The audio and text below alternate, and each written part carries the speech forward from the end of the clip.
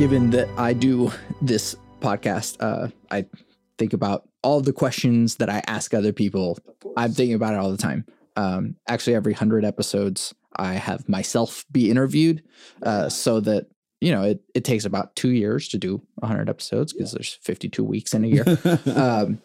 And so, yeah, it's interesting to go back because, I mean, I'm about to hit 300. It's interesting to... Congrats on that, bro. For real. That's a feat. To find kind of where I've gone since then. And so, yeah, I think one of the hardest things, probably for any human being, but I think even just myself, is that, like, I just want to make sure that I was understood and that people know that I cared. That's like my biggest priorities in life. It's just like, so now cared about like your craft or like that I care about everything. Yeah. Okay. I actually forgot to end the last one with this, but like, I always end it with my 3 things. They shape my life philosophy. Those 3 things are: love never fails. It's going to be okay. I might be wrong. And though that like trifecta of things are always kind of like pushing on each other. And, but like, I haven't been able to, I mean, I've been doing this podcast for almost 6 years now, and I've had those 3 things like since even before then. And I'm still like finding ways to like disprove one or the other, you know, but it's like a perfect triangle effect. Like it keeps you like it's like kind of like a philosophy of yours. Yeah, exactly. Okay. And so, yeah, and by sort of like repeating them to myself all the time, it's like, all right, how am I, you know, putting love into this decision? How am I putting acceptance into this decision? How am I, you know, keeping myself humble in this decision? And all of these things, they shape me, and, you know, hopefully that philosophy expands to anyone else who listens to this. But like, yeah, love is my biggest priority. And like, to me, love is the meaning of life. I can't tell you that I know what the meaning of life is, but love is at the epicenter. Yeah, love is the meaning of life. And that's not to say that like love is like, you know, always just like being soft and caring and blah, blah. Like, no, sometimes you have to love someone by like telling them what's up. And sometimes it's going to hurt. Yeah. But like, you know, you're loving them by showing them like, hey, this is something that you're doing that might be hurting others. This is something that you're doing that's hurting me. Yeah. And so like, you know, love, you're not being a yes man. Like you're looking out for your person. I mean, yeah. Love isn't all hugs and kisses. Love also means like making sure that you're helping the people that you care about grow and become the better parts of themselves. I got you. Now, you mind if I ask? So off of that, man, like, so whenever you say love can be, you know, everybody has their own interpretation. Sure. So by the time you leave, like, is love, like, will it translate to how many people have you been able to inspire? Like, is that encompassing your love? Is that a different, where would you place that in that sense? Or how many people's lives have you changed or moved or? Right. Yeah. So, I mean, I think that it's more about, have I inspired them to improve the world around them as well. Okay. Right. I got you. So yeah, like it's one thing to yourself just do something good for someone else. It's like, oh, I'm having a bad day. Like, hey, like I'm here for you. You know, that's one person. But it's another thing to put something out there, and lots of people can look at that, and then each individual themselves that listens to that or watches that then goes like, oh, how can I take this thing that I now learned and put that out into the world? And so we're exponentially improving the world by Inception. Yeah. Inception right there, man. By putting more good into the world and showing other people that like how to do good things, how to improve each other, how to improve themselves. You know, that is, you know, sure, it is a form of love that I'm putting out there so that, you know, I'm putting myself in to other people, but also that, like, you know, I ask those questions because not so much because I expect anyone to have answers, because not everyone does have the answers, and you don't have to listen to anything anyone says anyway. So like, but like after, I mean, this right now is episode 293. Nice. Very so nice. So after, bro, you know, let's say cut that in half for like the number of people that I've had on, that many people I've had on, I've gotten that many different perspectives. I'm sort of in the same way of like, you know, you mentioned like evolution, and that's sort of the my third thing. I might be wrong. That's what that is hinging on. It is that like the more perspectives I get, the more I can sort of chip away at like the wrongness. But like that shows though, they said that's like a true sign of genius though, is like the more that you learn, the more you realize you don't know anything.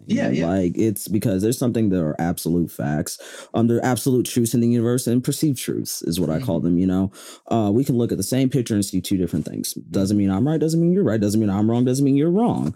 But it's definitely the perception that comes out on it. But that's absolutely interesting, man. Like because I definitely have a philosophical mindset in life. Like, and one thing that I was just, questioning the other day was, is philosophy answering life's questions, or is philosophy asking questions that make you question life?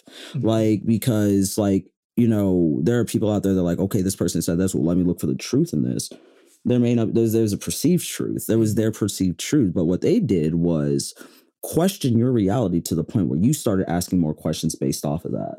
So in that way, like influencing people, and and I feel like anytime you come from a place of like genuine love and like, hey, a helpful place, like, hey, I'm not trying to get anything out of this. If you're meant to, like, if I believe one of those, if I was meant to meet you in life, there's a reason I was supposed to meet you. Like if I wasn't supposed to meet you, we would never meet, and it's one of those that you never know who you are touching. You never know who's watching. You never know that what you said, you just like, they listened to one of your podcasts and like they could have been going through a rough spot and they were just struggling with something. You never know who you can be helping to help on their path. So absolutely, bro. It's all about putting the best and lovingest intentions out there for people, because the world can definitely use more of it. Yeah. Well, something you said about like, is philosophy answering questions, or is it just, leading you to ask more questions? Even the word philosophy is philosoph. Philo means love of thinking or questioning.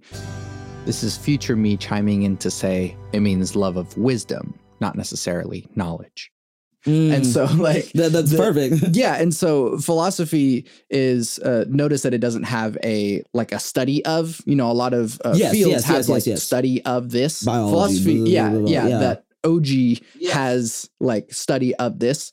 Philosophy isn't a study of, it is a love of thinking. That's dope. And so even that is its own way of thinking. Just thinking about that, man, that's a whole rabbit hole. But like, yes, there are some answers to things in philosophy, but it's more so just like ways by which you can think. And so like you can look at different philosophical approaches to the same issues, right? And so it's like, oh, what would Thomas Aquinas say about this versus what would Socrates say about this versus like, everyone has their own philosophical perspective. And that's one reason why, I mean, I didn't major in philosophy or anything. Like I didn't either. Philosophy came a love later in life when I started just questioning more. Exactly. Like, like it was one of those subjects like, oh, philosophy, what is that? Like when I was younger, like the more I got, I'm like, this is honestly a very intriguing. This is life. Philosophy is life. Yeah. And so I'm a philosophy hobbyist, I guess you could call it that. I like that. And so I'm not the best academic. I can't tell you every philosopher's name or what they said or whatever, but like, I pick up on the ideas. Absolutely. And I'm always trying to, find different ways that I can think about things. Absolutely. And it's kind of cool that you say that, is that because, going back to what we were saying about music and like, you know, you might have a different philosophical way of like looking at something, but you still come up with your own mindset. Going back to, I take inspirations from these people and we could both sit here and take inspiration from the same exact, you know, artist and we're still going to come up with two different musics because we perceive it differently. So it's cool universally how everything is everything. Shout out everything. Right? Shout out everything. And that's something that like,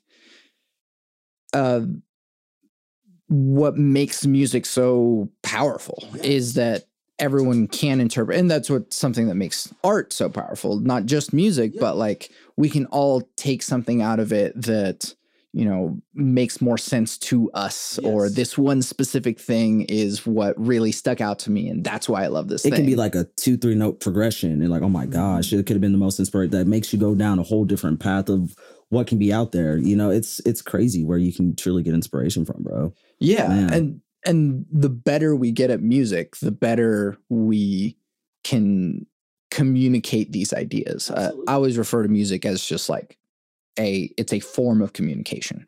Right. And so we're telling stories, or we're telling emotions. I forget who said the quote, but it's like, words make you think thoughts. Music makes you feel feelings. Songs make you feel thoughts. Because it has music and words at the same time. Exactly. And so the perfect combination of words and music and using them skillfully, it can hit you in such a specific way that it's like, man, I didn't know that I could feel this. Like I'm like, I don't know what I'm feeling. Like, because No Reptiles, everything is the first song I have legitimately like shed a tear to. I'm like, I don't know what about this song is invoking these feelings. I'm like, it's sad, but it's something different. Like it's an emotion you can't even necessarily put your finger on, but something about this is gravitate, and that's incredible. Like that's every songwriter's dream, is to have music that literally just pierces through somebody's, you know, heart, and like, God, yeah.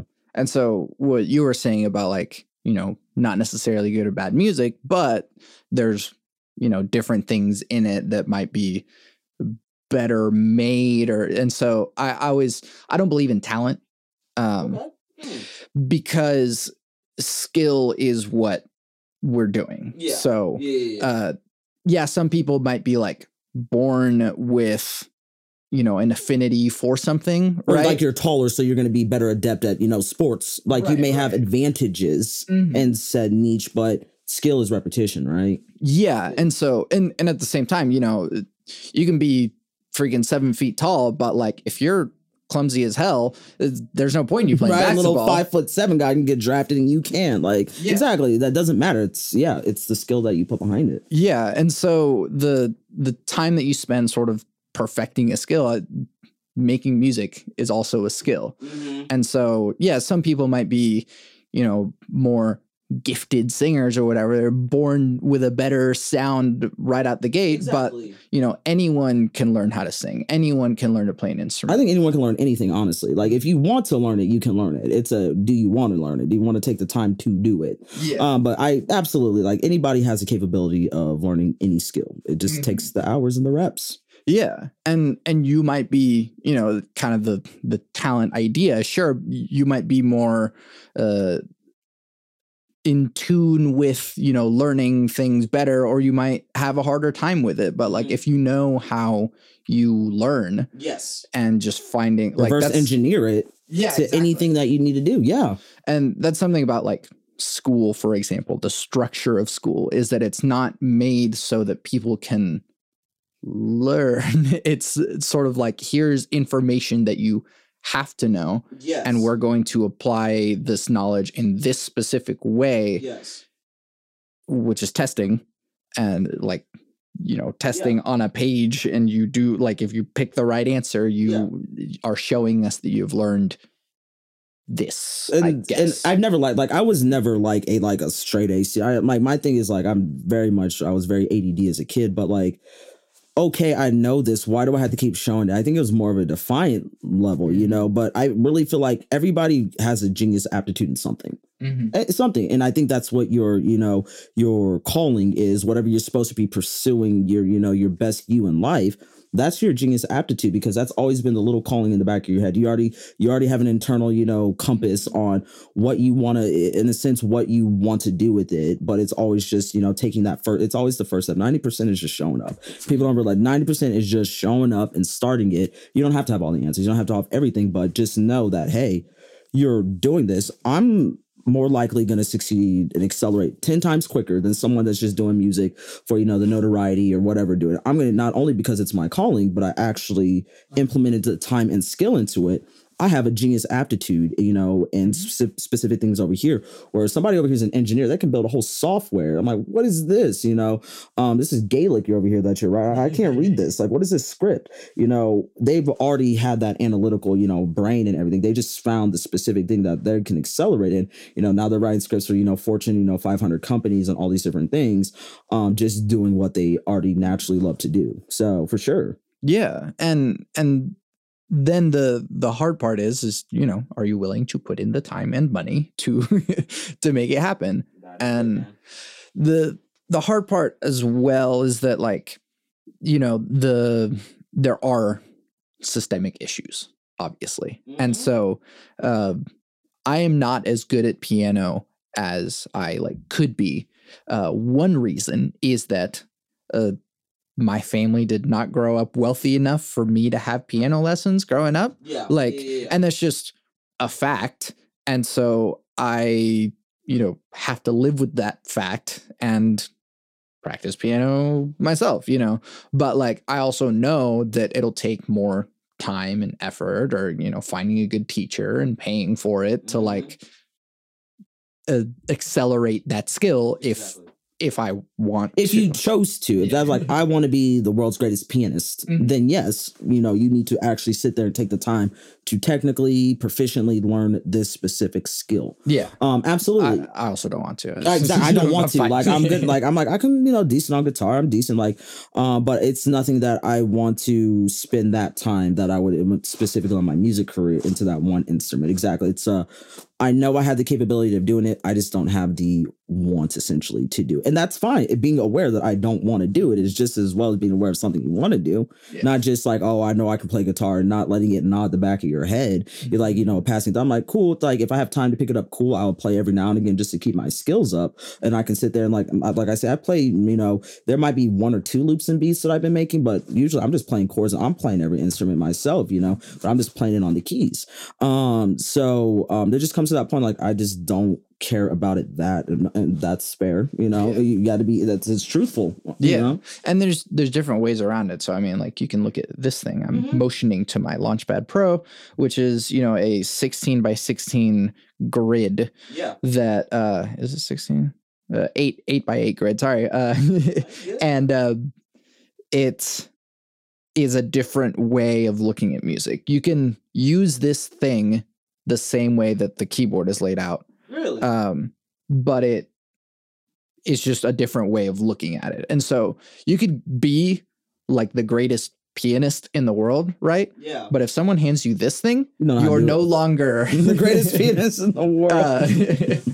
And so, but it's a separate skill, and skills that you have will still translate. Even if you are the greatest pianist in the world, you might play some things on it and be like, oh, I see what this is. Oh, I see where the notes are. I see how this is laid out. So this is kind of like this. Yeah. Yeah. Going back to, my buddy teaching me how to mix in Logic, I can translate it to another, application just because I have the foundation of how to do things and then reverse engineer back up to learn that specifically. But yeah, same thing, man. Just having the skill to mix, I can translate that over to any application. Yeah. Yeah, there's this thing, I don't remember who it was because I don't remember anyone's names, but that there's this guy who got really good, not just at a specific skill, but he got good at the skill of mastering things, not audio mastering, but mastering skills. And so you can get good at learning things. I'm going to look into that now, man. You just what? So he reverse engineered down this to being able to master skill where he applied it to any skill to master. Yeah. And so we can all master anything, but we can also all get good at learning. And if you know how you learn things best, then you can sort of, use that as a catalyst for learning anything else. That's ingenious, bro. Yeah. And so the thing about, you know, if you want to, for example, piano again, just because I'm thinking about it, I did go to music school. I have a master's degree in music composition, and I had to take piano lessons, and I could have taken more piano lessons than was required. Yes. But by the end of like my required piano lessons, I told this to my teacher and told it to myself as well, is that I'm glad that I took these lessons. I could keep going and just keep getting better at specifically piano. Yeah. But through these lessons, I have learned how I learn piano. Oh, okay. And so the methods that I was using to learn specific pieces on piano, I learned the process that I use to like get good at. So you were able to like reverse engineer your learning process on how do you become aware of something like that? So no, for like how do you become aware of how you learn? Like how did you, what's best for you? Because I feel like, you know, things I do really are, you know, there's some things that are conscious, but sometimes it's subconscious. I'm like, oh, okay, X, Y, and Z. But there are times that I get stumped, you know, just trying to play something new, play a different chord, X, Y, and Z. How did you, or are you able to even think how you were able to figure out how you learn best? Yeah, I mean, some of that is just like mindfulness. That, I mean, just the literal practice of mindfulness, if you want to get that specific with it. But like the just actual just mindfulness, just as you're in something. Yes. Sort of taking a step back and thinking like, what am I feeling? What am I doing? And how am I approaching this? It's, you know, we can easily get lost in the process of doing a thing, which is a great thing as well. You know, we don't always have to be zooming out because the flow state is an amazing and healing state to be in. Yes. But also being aware that like, as you are in it, you can sort of like zoom out and like look, an outer body experience, like watching myself doing what this. am I doing here? What am I using, or what am I going to automatically? And it's, as I was learning piano pieces specifically, it was like, all right, I tend to learn the left hand first. That's kind of because I'm left-handed, and so it becomes easier to me. And then I'll learn the right hand, but it's actually better for me if I do learn right from the get-go, both hands together. And so it's like, all right, start doing that. You know, if it starts being too difficult, that it gets frustrating, then, you know, you can go independently one hand at a time. And so it's like being aware of myself that like, oh, sometimes even I'm practicing at like, you know, less than half-time tempo. And I'm like, this is really frustrating. Why can't I get it? All right. Well, knowing that I get frustrated at it, like my frustration is not going to help me get better at this thing. No, it's not. So I'm going to try the pieces that make me feel better, that, okay, cool. I am building on something. All right. Now that this little part is a bit better and this little part is a bit better, let's try it together. And now that I'm a bit less frustrated, I can like, you know, so being aware of oneself. That's the fluidity though. It's going back and forth between that. And it's cool that you actually say that, because when I was learning Kung Fu, my Sifu, he taught me everything on my right side. So I'm a lefty, left side dominant southpaw. So he never taught me any of my forms, any of my, you know, circles, nothing like that on my left side. He only trained me on my right hand side. And he said, because just because you're already using your non-dominant side, your dominant side is already going to know how to do it. So even when I'm training my girl, I train her on her left side first because she's right-handed. So, but it comes to a point where like, even like when I'm playing keys and I realized it, I'll start playing with my right hand first. And I feel like I'm more proficient with my right hand because like my left, like, oh my God, okay, I feel like I should be able to use my left hand better, but yada, yada, yada. But it always goes back. It's funny that you say that. I never really made that realization that I'm using my right hand side first because I'm so used to using my non-dominant. I can get fluid in that. Then I can bring in my left hand and start playing different chords. But I always have to start with my right hand first, or I can't figure it out. That's crazy, man. Yeah. And so, yeah, this is something I've been talking to my brother about a whole lot, but so thinking of schools of philosophy and ways of analysis is metamodernism is a newer way of, I guess, critical thinking. We had traditionalism, then modernism, then postmodernism, and now I have metamodernism. It's crazy. So everything has generation, right? Right, yeah, and it is kind of generational. That's really cool. In that traditionalism, you know, hey, this is what we all understand. We're just going to follow that, and that is what works. And there's no need to question the system because it is working for the people that it needs to work for.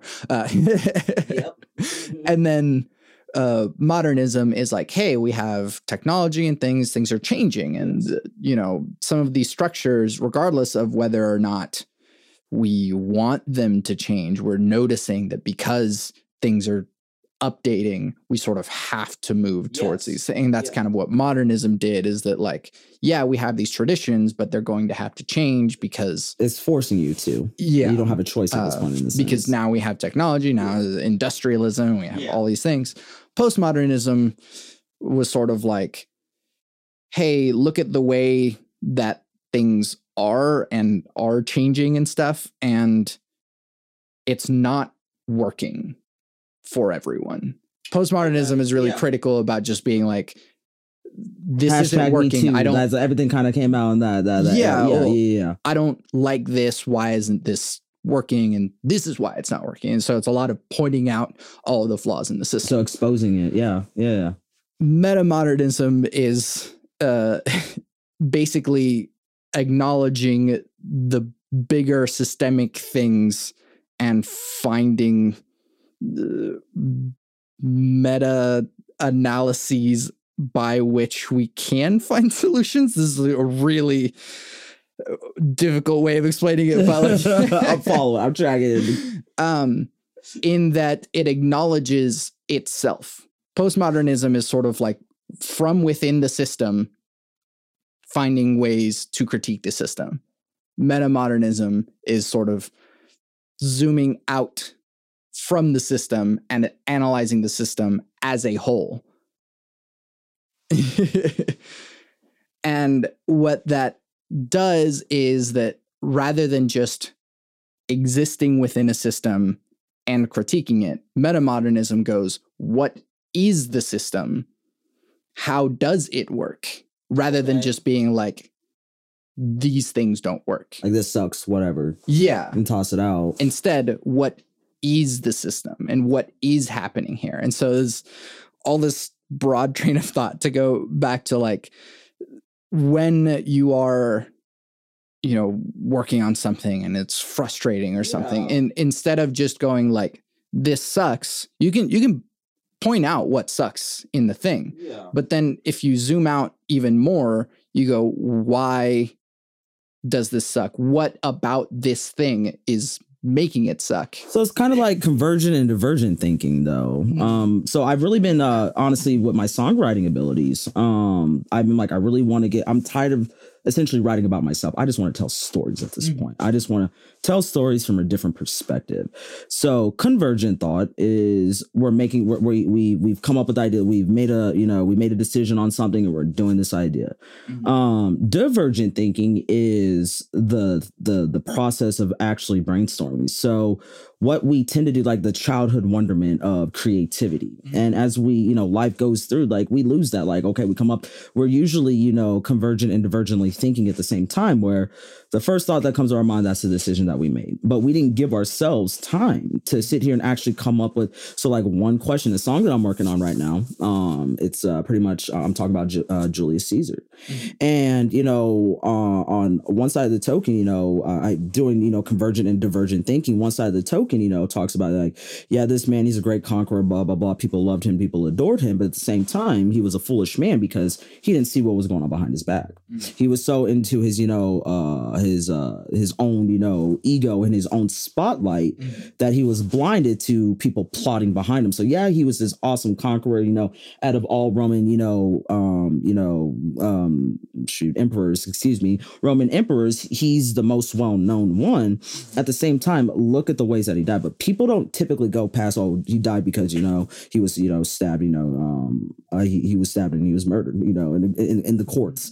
But I'm like, okay, so was there anything foreshadowing, you know, him being killed? Did they kill him out of envy? Did they kill him because they foresaw something that would have happened? What were the reasons behind it? But, you know, most people are quick to come up with an idea and then choose that decision without even giving themselves. You could have had 20, 30, 40 more ideas that could have, you know, evolved from that. So with divergent thinking is the biggest thing is delaying any prejudice, delaying any response or any, you know, any feelings towards an idea. Every single idea, good or bad, you know, every single idea gets the same opportunity. So just write it down and keep going. Just even some, oh my God, this is the greatest idea, whatever. You can't even have that thought on the opposite spectrum because you're now shutting yourself off to the possibility that even better ideas could have came.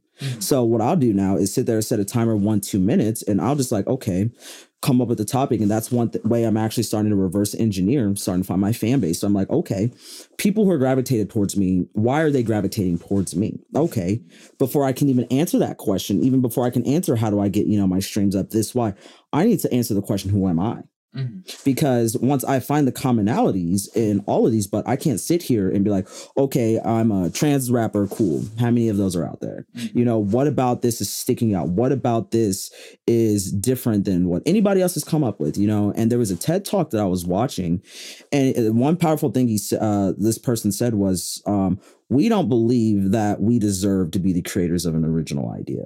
That, like, you know, if we think of something cool, that we automatically assume, well, somebody thought of it, or, you know, if it was good enough, somebody would have already done it, not realizing that we have the capability of having those original thoughts, but we're so quick to close down, and even in a, you know, quote unquote bad idea, take 10 seconds back. Either you like it, you know, after 10 seconds, you really thought about it, or you don't like it, or there might be one good thing you can take out of that, throw away what you don't need. And that can start its own whole thought process on it. But convergent and divergent, they said it's like inhaling and exhaling at the same time. You cannot do them both at the same time. So if you want to sit brainstorm, you cannot make a decision on an idea and come up with ideas at the same time. So kind of like it definitely helps you expand and takes that outer body experience, like, you know, because at a certain point, just no judgment, delay all judgment, delay any judgment you have in yourself. Like, this can be the goofiest idea, but wait a minute, this could have been something cool. And then now you've started something you never thought you can come up with, you know? Yeah. And you're, yeah, the process of creation is you have to be inside it, and you can't just, you know, meta analyze everything. Exactly. You're not and going I used to do that. Over analyze. Yeah. Because then you're not making. And the other interesting part is that, like, whenever you, for example, let's go back to that Caesar story, is that you can, you know, look at it just as the story itself, and you can just like write your own way of telling that story. That's the first step in there. Then you can zoom out and be like, you know, what led to this thing happening, and sort of figuring out like what parts of the story are, you know, important, that create the story. Exactly. And then you can go even more and go, what is this story saying? What is the point of this thing? Is it, you know, your hubris will lead to your downfall? Is it like, you know, your ambition will make other people envious? Whatever, you know, way you can. Even after death, you're immortalized, like, you know, things like that. I'm immortal. He's immortal. He's an immortal.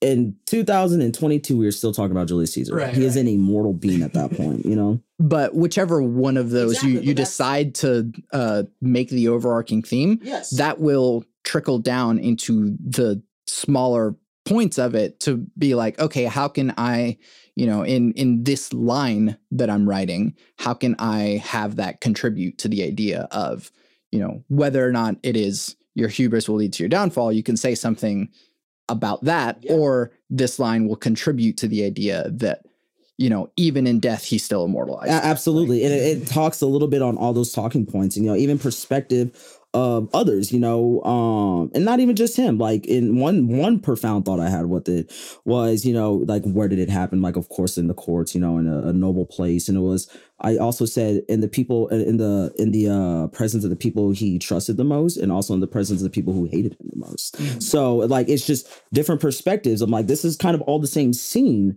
but it's just seeing it from a different angle that I would have never come up with if I didn't just sit down and just let my mind wander on anything I can kind of think about. In that, it can be vague or specific, or wow, this kind of tied it in a different way. Answering this question in a completely different way. Yeah. Have you heard of Sleep No More? I have not.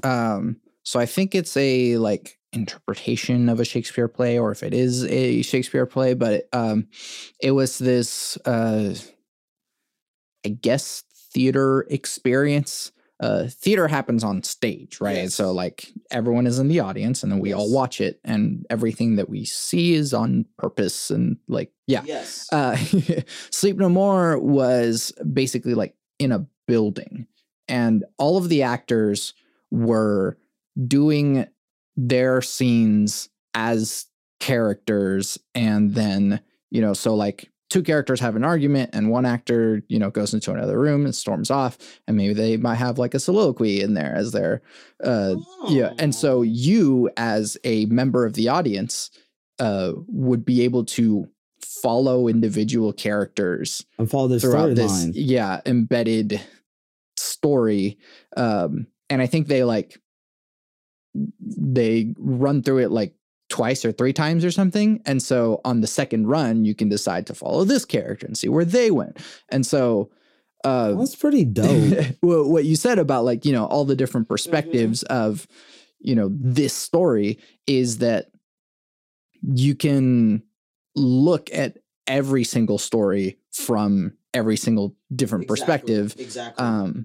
And decide, I guess, who you want to follow from that. And and that's something that, even if you are telling a story that has been told lots and lots of times, you can look at Julius Caesar's story. You could tell the story from his point of view. You could tell the story from Brutus's point of view. And that might tell you something radically different. And so the big overarching theme that you might get might be really different if you're looking at it from Brutus's point of view. Then it's not your hubris will lead to your downfall. Maybe it's I have to do my duty for the state, even though it means betraying my best friend. Exactly. Like, and that's what I'm saying. My thing is like, I just want to be able to find those talking points and like really find a story like where, again, you always want to have elements of what people are familiar with to engage them in that sense. But also you have to keep their engagement. You have to be able to portray a story in a different light for someone. I'm like, because like when people are like, okay, writing a song about like, okay, how is this going to go? Whatever, I could even like in a sense, in a whole different way, I could write a story. I'm Julius Caesar and I'm as big as, but I can do a big triumphant Kanye West power type song and I'm the king, blah, blah, blah, blah, blah. Nah, that's goofy. I mean, it's not goofy, but that's an idea. But it's one of those like, I feel like that story's been told so many times though, like on different ways, like you said, your hubris and, there's just, arrogance and know that I'm God and all this, there's enough music out there like that. It's one of those shows like, yes, there are elements of like, yeah, I know I'm a conqueror of the world, blah, blah, blah. But at the same time, it also asks, can one man really truly rule the world? Like, is there a reason that a prophecy happened? Why was he killed at this time? Was he on the way to conquering the entire world? Did this stop? There's just so many ways you could, but like if you make up, I would have never came to these ideas if I stopped at the first one or two ideas that I came up with the storyline, because like how it's engaging a conversation right now. Cool. Now we're even asking even different questions, more perspectives. Cool. Now, and that convergent part, now I just want to pull the best ideas, the ones that I think are the best. And now I'm writing a song about it. So for sure. And then there's an even more zoomed out perspective, which is you're making music. Yes. You're not making a film. Exactly. You're not making a painting. You're not putting on a play. Exactly. Yeah. And so what is it about music specifically that makes the way that I'm telling this story different? Because I feel like music, it has dynamics. Like, the one thing, and I love it, I feel like every musician is an alchemist. We are literally bending frequencies to make somebody feel a certain, like, casting a spell essentially on you. So we're airbenders. Airbender. I'm literally an airbender, bro. Going back to the artist, right? No, but you're literally bending this just from the notes that you hit, just from how I composed the beat. And when I made the beat, honestly, this was like first came the beat. Like I was just making noises that I loved. I'm like, okay, what topic? I want to write about this. Cool. And it kind of just combined and it works. But you have dynamics. Like even, there's parts that I'm going to be singing it where I have to portray myself as this character because I have to have this arrogance, this pompousness about me. This is how, if I was Caesar, how I'm going to come off on it. Like, I'm going to wave by you as I go like, hey, whatever. I'm not really going to make eye contact. It's me. I'm king, That's not how I feel about it. No, absolutely not. Like I can see the flaws in his thought process clearly. But you have to be able to put yourself in those shoes. So it comes with acting though. Music, because I literally act out how I'm singing on a track to be able to evoke the emotion that I want to have recorded, if that makes sense. Like it's so much that people don't realize how much of a thread you have to go back just to be able to build it up to what you hear. Like there's thoughts that unravel. So how I'm going to come across, even like bridges and dynamics, I think you're really going to enjoy it, bro. I really think you're going to like it. I'm collabing with a buddy from the UK on that song too. So he's a very powerful vocalist. I'm like, just to get some, cool extra musical elements to it. But it's going to be saying in the perception of that character. Yeah. So you're still taking on roles in a sense. You're acting, but now it's just with vocals and tunes, And so whenever you look at it from this zoomed out perspective, you can also go like, all right, what is something that music can do that other mediums can't? And so obviously there is a Shakespeare play. We keep going back to Shakespeare. There's a Shakespeare play called Julius Caesar, but we don't have music for it. What would that sound like? And what would that sound like in, coming through you as an artist, like making this, you're making it way different than anyone else would. Absolutely. But you can still see where the idea came from, the origin. You can always see like the inception of the idea, but exactly like the Big Bang, like there's so many things spawned out of nothingness or like one thing created it all. And it goes back showing everything is everything, it always ties back to everything. But yeah, that's what's exciting. And that's like, when I say like, I want to start pushing the boundaries as a musician, going back to what I was talking about, like, this isn't like, you really don't hear music written like this, and these, point of views. And again, I'm not making anything that sounds normal, but it's still like that. I'm going out of a realm of it's never existed, which is good. But at the same time, how does it go over? But at the same time, it doesn't matter because it's my truth. It goes back to, those questions that you have as an artist every time as you drop a song. But, I had the same, stressor when I dropped Habsburg Lip. I'm like, I love this and it's so awesome, X, Y, and Z, but is it going to be received? I'm like, I'm being truthful to what I'm doing. I always ask myself that. I'm like, is it going to be well received? I'm like, it doesn't matter because it's my truth. And how I hear this is how I want to do it. And I got a number one, I've got a number one placement on a chart, an alternative chart. I got that through that song, so clearly it worked out for me. It's still doing well. Like people absolutely love that song. But at the same time, it's always nerve-wracking especially when I'm like, I'm trying something different for the first time. How is it going to be received? But I think that's every artist in a sense. I don't know. Yeah. And that's we're making something where we're telling stories and the way that our different skills as individuals might play into that is what, makes every single thing unique. And leaning into those things that make you unique. And it's like, oh, I have this sound. I know I'm good at this sound. I'm going to lean into this rather than like try and, recreate something. Because, your cover of Habsburg Lip is distinctly you rather than just like, if you wanted to just make the same song. Literally, I can just copy and paste what I'm, they're doing. What's the point of that? Exactly. And so, and that's like sort of the point of doing covers, I think, at this point. Anyone who does a cover that sounds exactly like the original, it's like wasting time, I guess. Exactly. I don't get it. I think it's harder to try to sound like someone than just doing my own. Like, because I have a few covers that I've been sitting on, and I just, kind of had that breakthrough. Is like, I'm not. It's not coming out how I want it to sound. It's not sounding in my head. And every time I realize it's because I'm trying to sound like the artist singing it, as opposed to just letting whatever comes out of me naturally take over. I'm always trying to think that it has to sound. So again, it's definitely those things. So absolutely. Most people are just like, I'm not impressed. Like, I would rather hear some crazy obscure freaking, distinct different house, deep techno Ukrainian, EDM beat that's an original than someone just, doing the same cover of, a Whitney Houston song and doing all the same stuff. Like, we've heard it done before. We've already heard this before. What's so different about this, Yeah.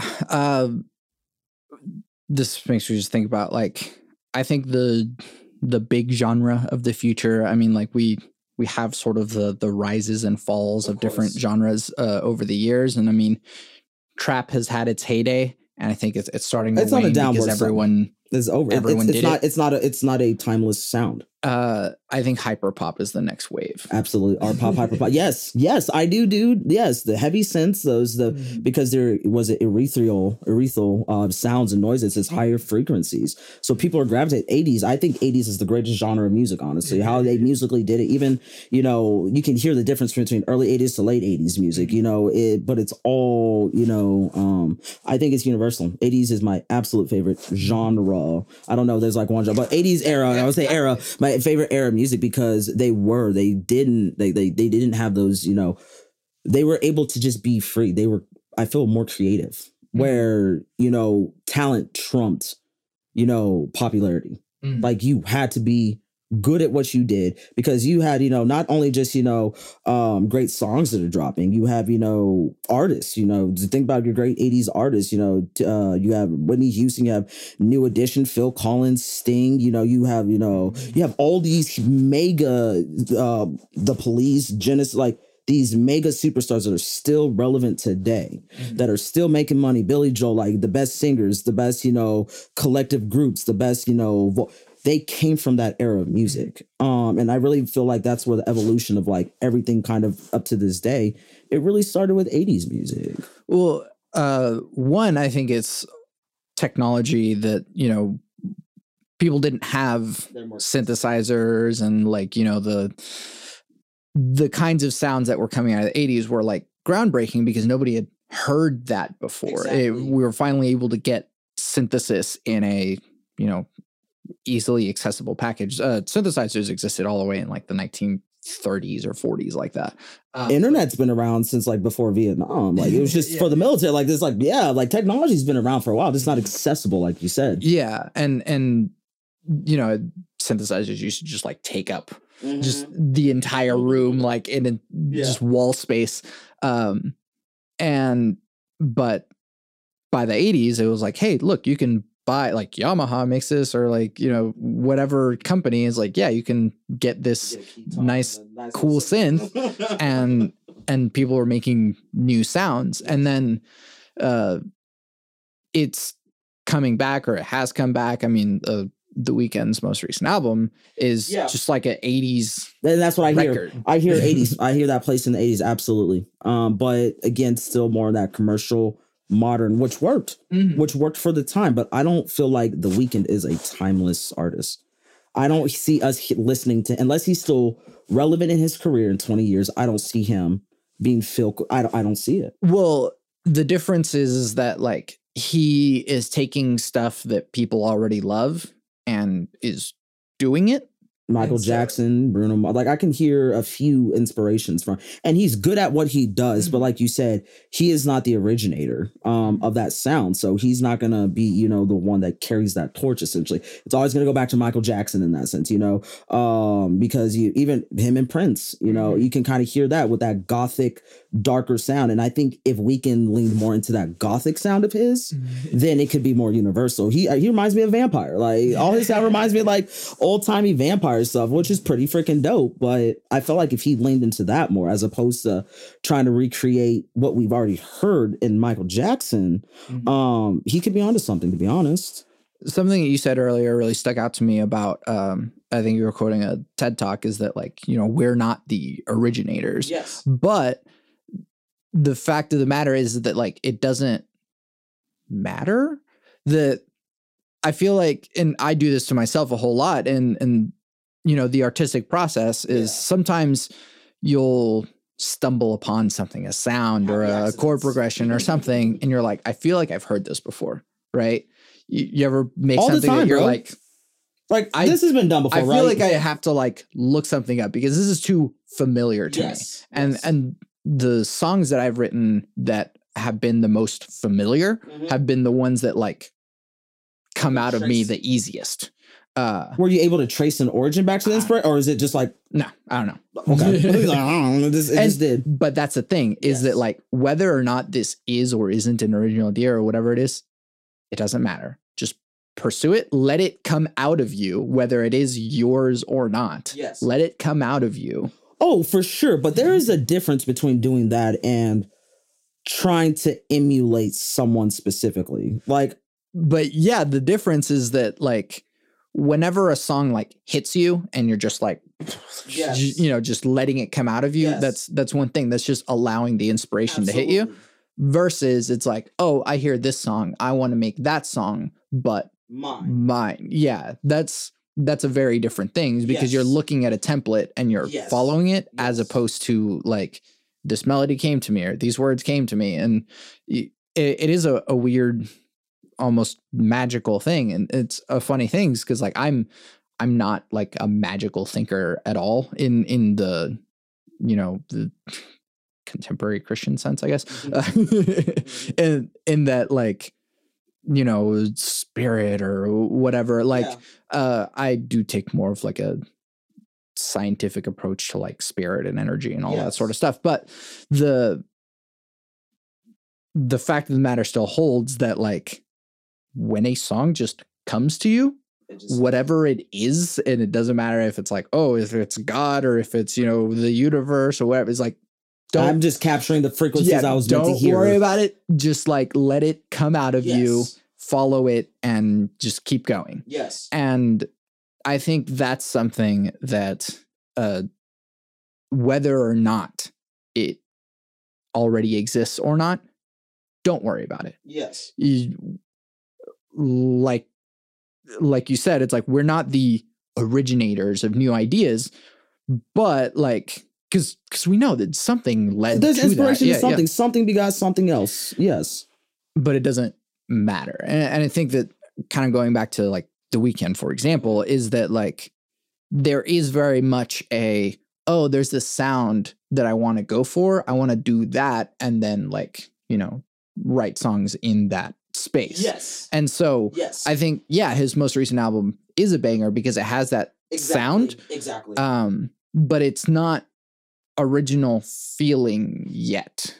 It's the feeling that's not because we have felt these feelings before, I think is what you're getting at.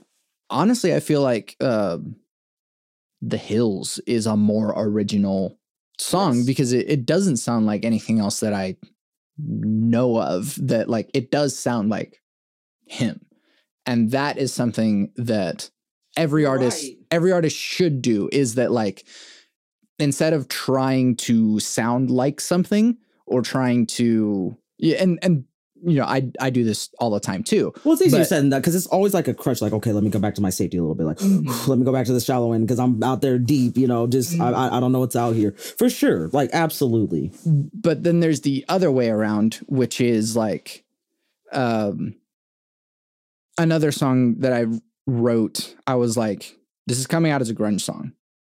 All right, I guess it's a grunge song. Let me just allow it to be, as opposed to trying to make it a genre like we talked about. Let it be fluid, and whatever's supposed to be made is going to come with it, and it's gonna that's dope. Yeah, and so like the sound of it came out of like realizing that, oh, this is the genre that it will sit in, I guess.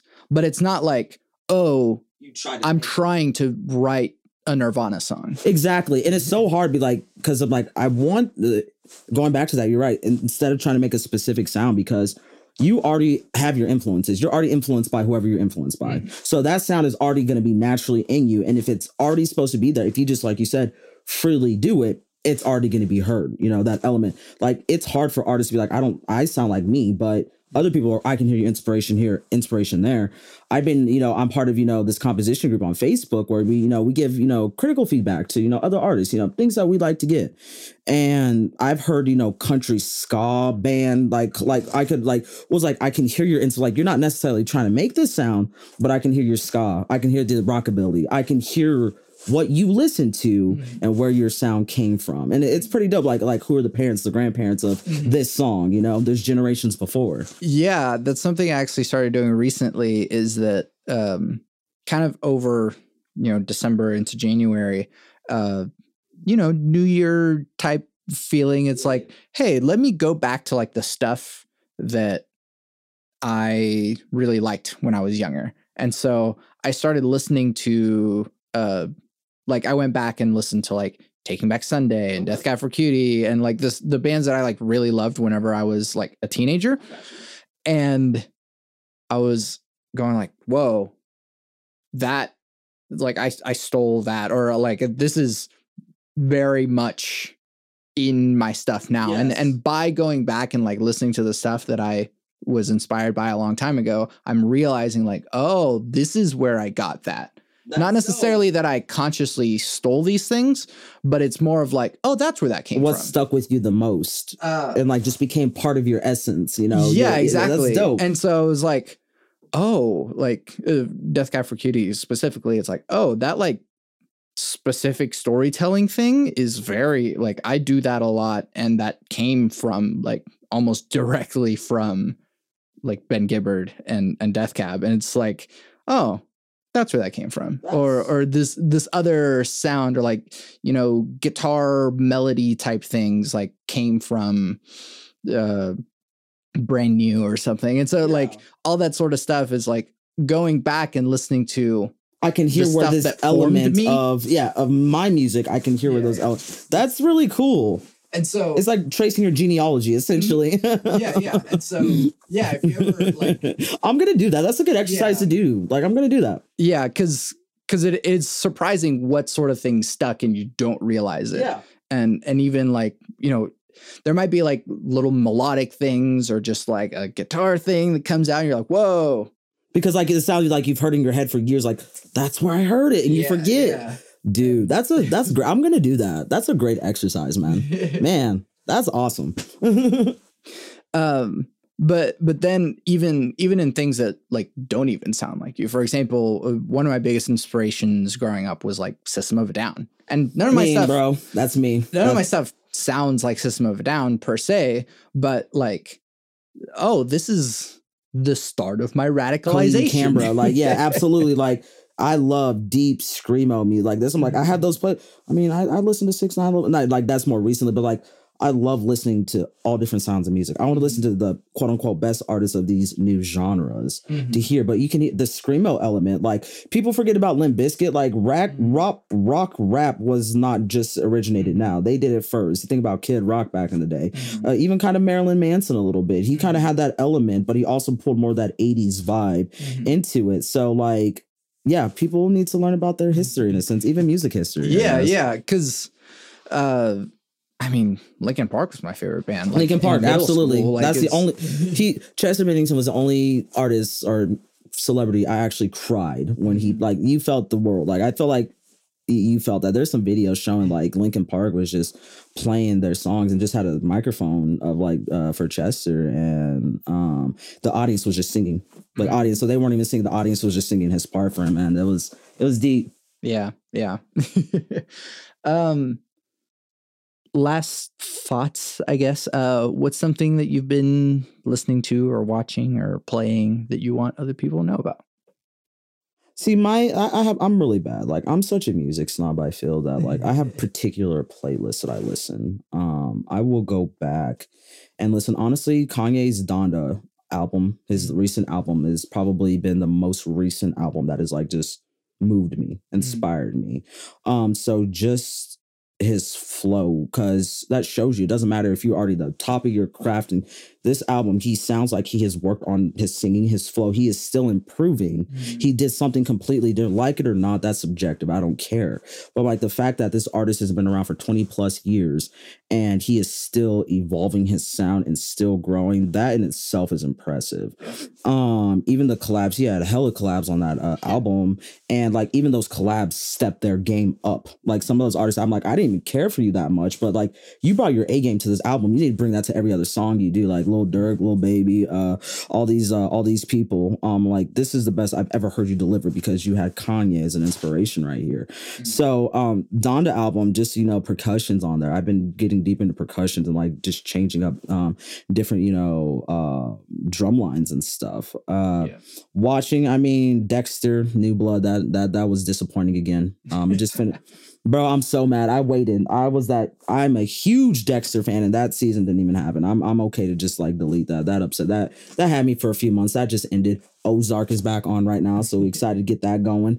I don't know. There's a lot of shows going on. The Good Place. I don't know if you ever watched that on Netflix. Yeah. I think it's a funny show, but it has a cute premise. Like I like the premise of. Like, keeps going. How far in are you? We're like almost done. Like we have like one or two episodes left. So yeah, most of the show. Yeah, it's like oh, it's funny, and then it just like keeps going.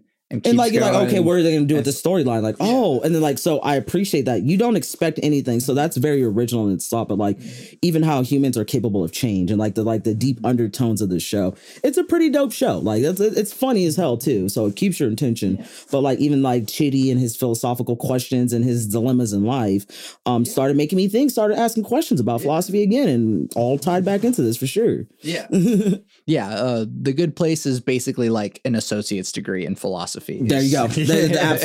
Absolutely. Like just a little, cram pack, but it makes you start questioning stuff for sure. Well, thank you so much for doing this with me. I appreciate you, man. This has been fun for real. Like I appreciate you having me in here, dude. Yeah. One more time. Let people know where they can find your things. All right. ZanTheArtist.com, XAN the artist, all one word. All social media is quite simple. Zan the Artist. Appreciate you guys for listening to me today. Yeah, of course. And now here's Euphoric by Zan the Artist.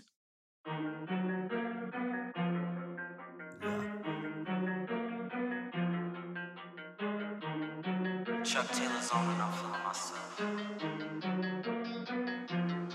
This is euphoric. So many shots we're taking, I can't even focus. Losing my concentration, I can't even pour it. This is your moment. I know you know it. I know you, this is euphoric. So many shots we're taking, I can't even focus. Losing my concentration, I can't even pour it. This is your moment, I know you know it. I know you, picture me rolling. Feeling the poker ain't gon' slip, just keep it going. She on my drug cause I'm on top, she bust it open. I guess my money Lindsay low and she gon' blow it. You know it. Zan, I'm the damn man. Her head fire like Bam Bam. Off the top like Van Damme. Then she lands in a handstand. Hating fans, what I can't stand. Big talk, you in a Trans Am. Not a fan, you a stand fam. String out the pressure like air. So many shots we're taking, I can't even focus. Losing my concentration, I can't even pour it. This is your moment. I know you know it. I know you. This is euphoric. So many shots we taking, I can't even focus. Losing my concentration, I can't even pour it. This is your moment. I know you know it. I know you. I got the juice. Confidence through the roof. Got nothing to prove, nah. Big bands, LSU to my own horn. And I say what I do, staring at a unicorn. I make waves when I move, make a parade when I move. Put in 10,000 hours just to get this much power. I done paid all my dues. After hours, it's hours. Rolling sweet, smoking sour. To this day, I'm wildin'. From this day, we wildin'. So many shots we're taking, I can't even focus. Losing my concentration, I can't even pour it. This is your moment. I know you know it. I know you. This is euphoric. So many shots we taking, I can't even focus. Losing my concentration, I can't even pour it. This is your moment. I know you know it. I know you, this is euphoric. You can find everything that I do on my website, SantiagoRamones.com. I make music and produce audio. The music you're hearing now is music I made. You can listen to official releases by Santiago Ramones on Spotify, Apple Music, and the other streaming places. Or you can buy it on Bandcamp because a single purchase is the monetary equivalent of streaming it all day, every day, for about a week. I'm working on an album, so if you'd like to hear that at some point, you can buy my music, or you can support me on Patreon. There's a Discord server in which we discuss deep topics from the podcast, but it's also a community of beautiful human beings. All the links to all my things are on my website, SantiagoRamones.com.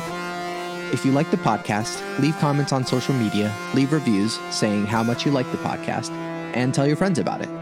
I want to help the world have deeper conversations. So thank you for listening to and supporting Bit Depth. Yeah, I always end the podcast with my 3 things. They shape my life philosophy. Those 3 things are: love never fails, it's going to be okay, I might be wrong.